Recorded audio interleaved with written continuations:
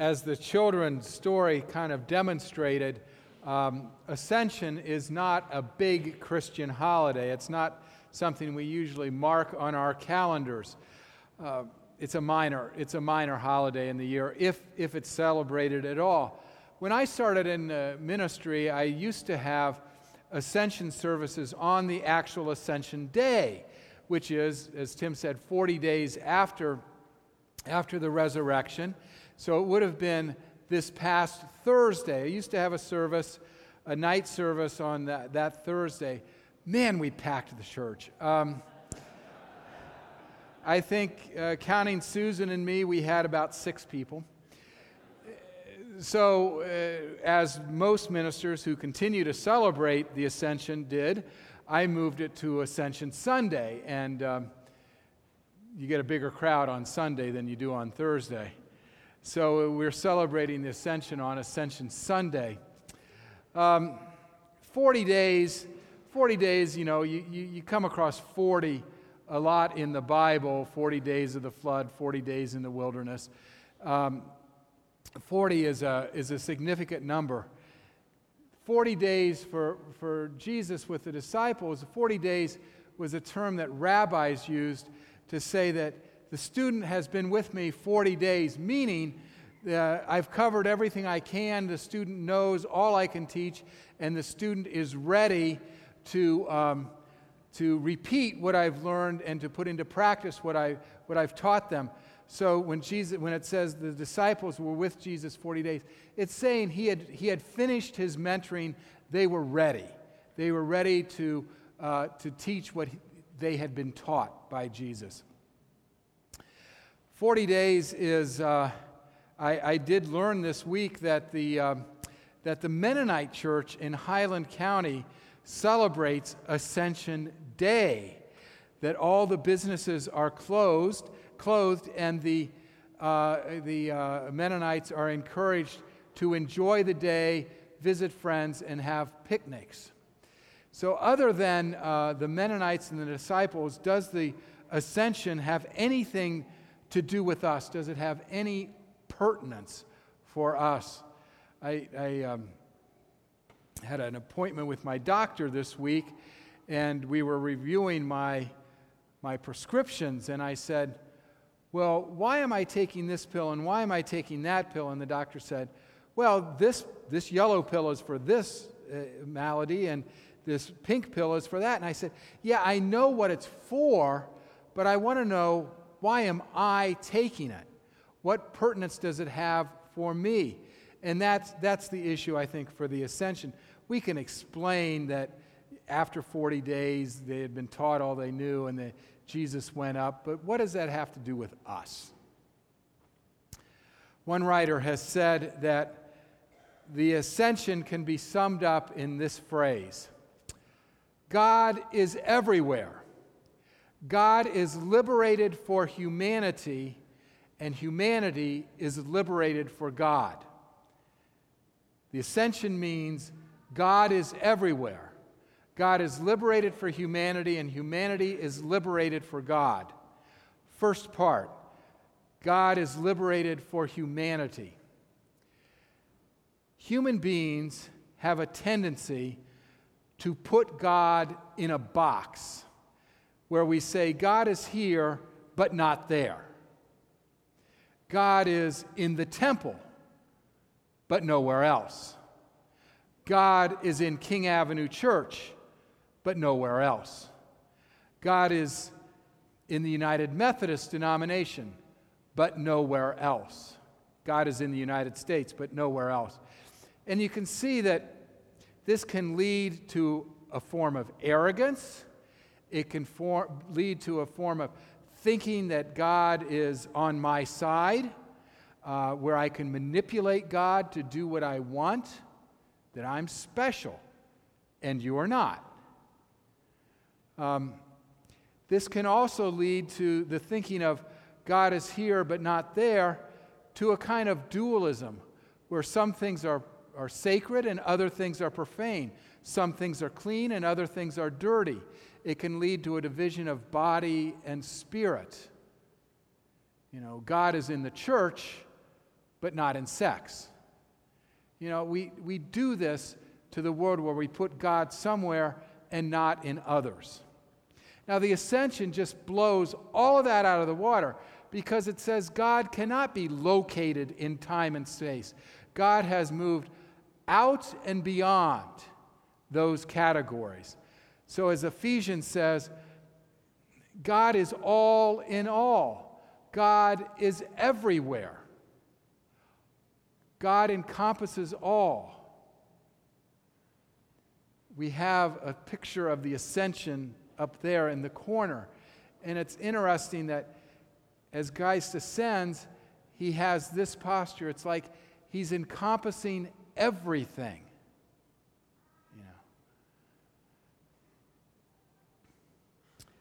One writer has said that to believe in the ascension, to say, I believe in the ascension, is to believe in a mystical dimension to life.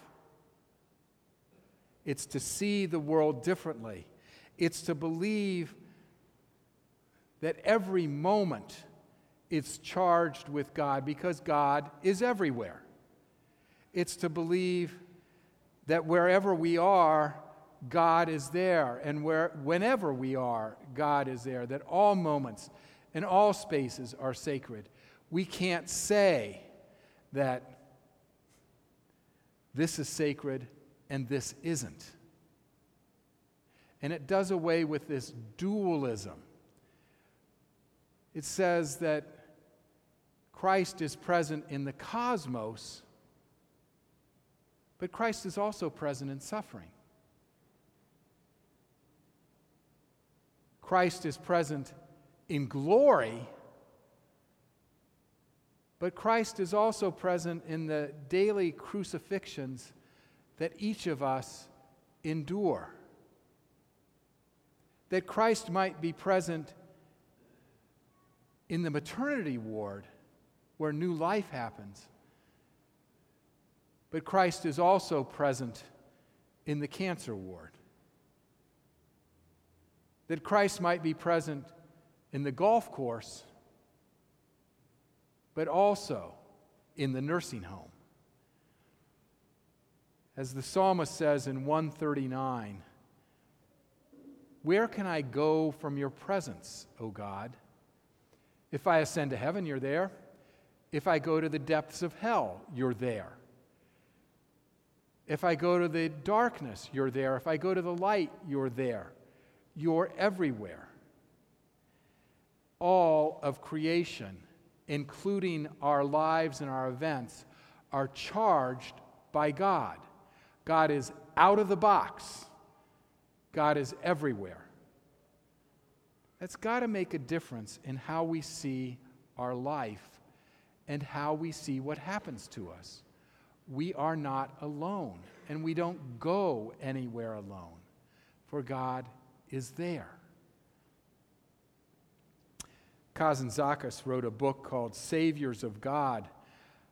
Before I read it, I thought it was about heroes of the faith, people who, like St. Francis or Mother Teresa, the saints who fed the hungry and clothed the naked, who in the name of God saved people.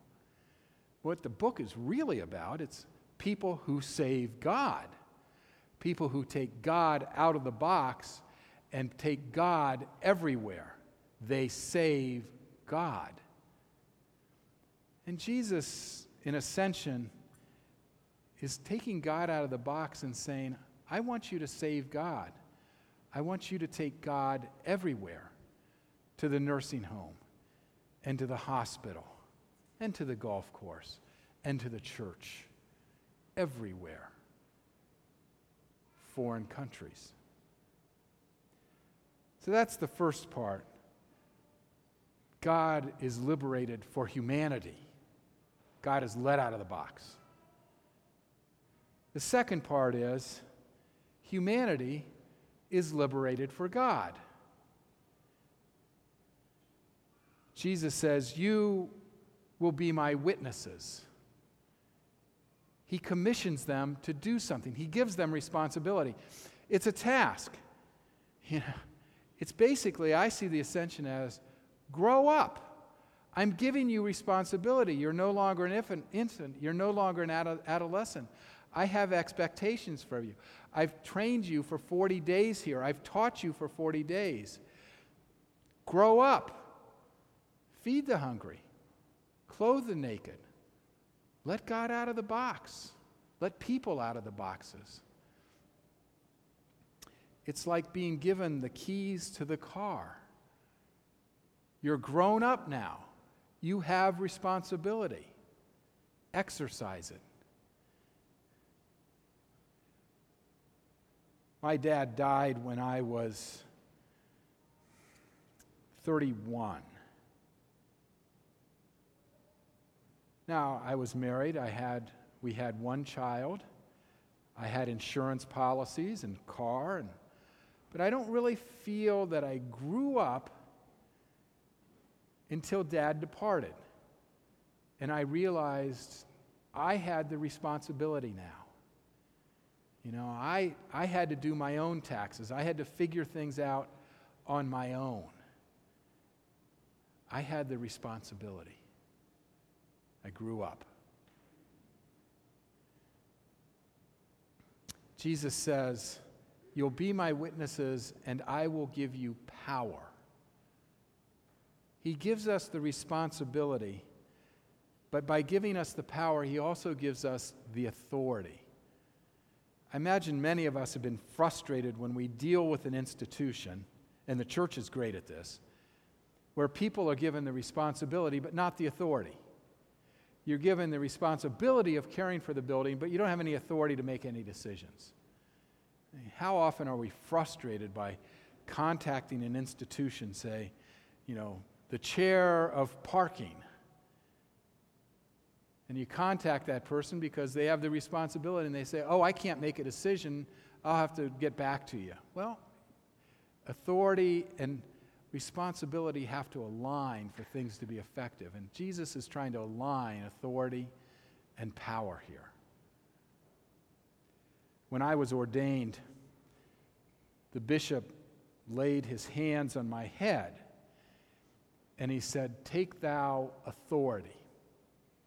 I was given responsibilities in the church, and then he said, "Take authority."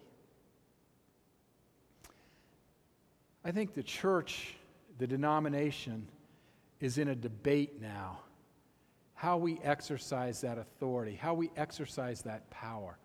Christ has given us power, the church has given us power, and is the power given us to box people in, to control them and manipulate them?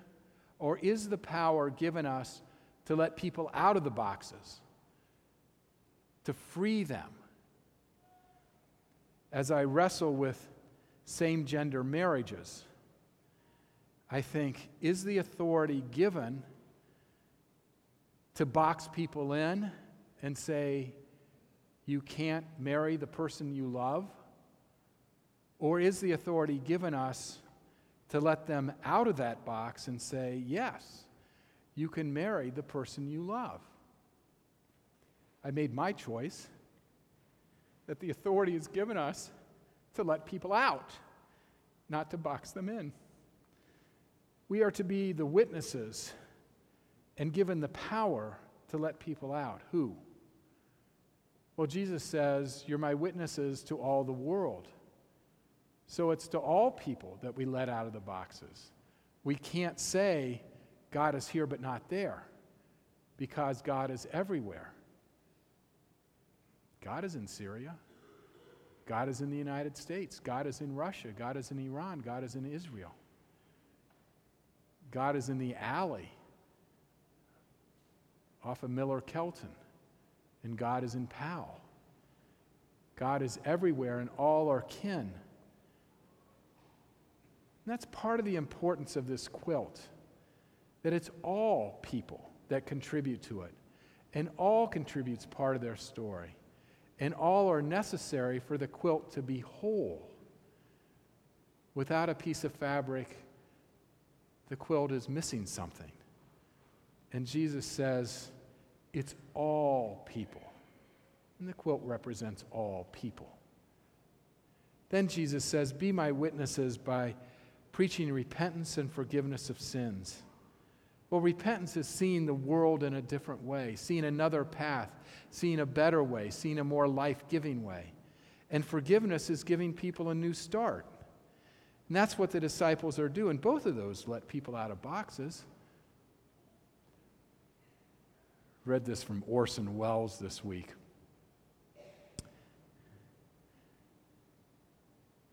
A happy ending depends, of course, on where we stop the story. I love that. A happy ending depends, of course, on where we stop the story. Where do we stop the story? Do we stop it at our anger, or do we stop it at forgiveness? That depends on whether we want to have a happy ending or not, doesn't it? Susan and I get into an argument. We stomp off. That's where the story stops. Or does the story stop when she forgives me? You know? A happy ending depends on where we stop the story. That's kind of a key to life. And Jesus says, you're my witnesses. You stop the story after forgiveness, not before. When Jesus ascends, he blesses the disciples. And he has blessed them. And that's why they're joyful. Because he says, I'm going to be everywhere. Wherever you go, I'm there. You're going to meet me. Wherever and whenever you are, I'm going to be there. And you're growing up. Most people are joyful when they get the keys to the car. And you're going to keep the story going and give repentance and new starts to people, including yourself. Now, next year, Ascension Day is on May 10th. Write that down. It's May 10th. And I want you to go to your boss, like a good Mennonite would, and say to your boss on May 9th, tomorrow is a big holiday in my church. It is a significant day that I want to celebrate. So I'm asking that I get tomorrow off because it's Ascension Day, and celebrate it. May it be so. Amen.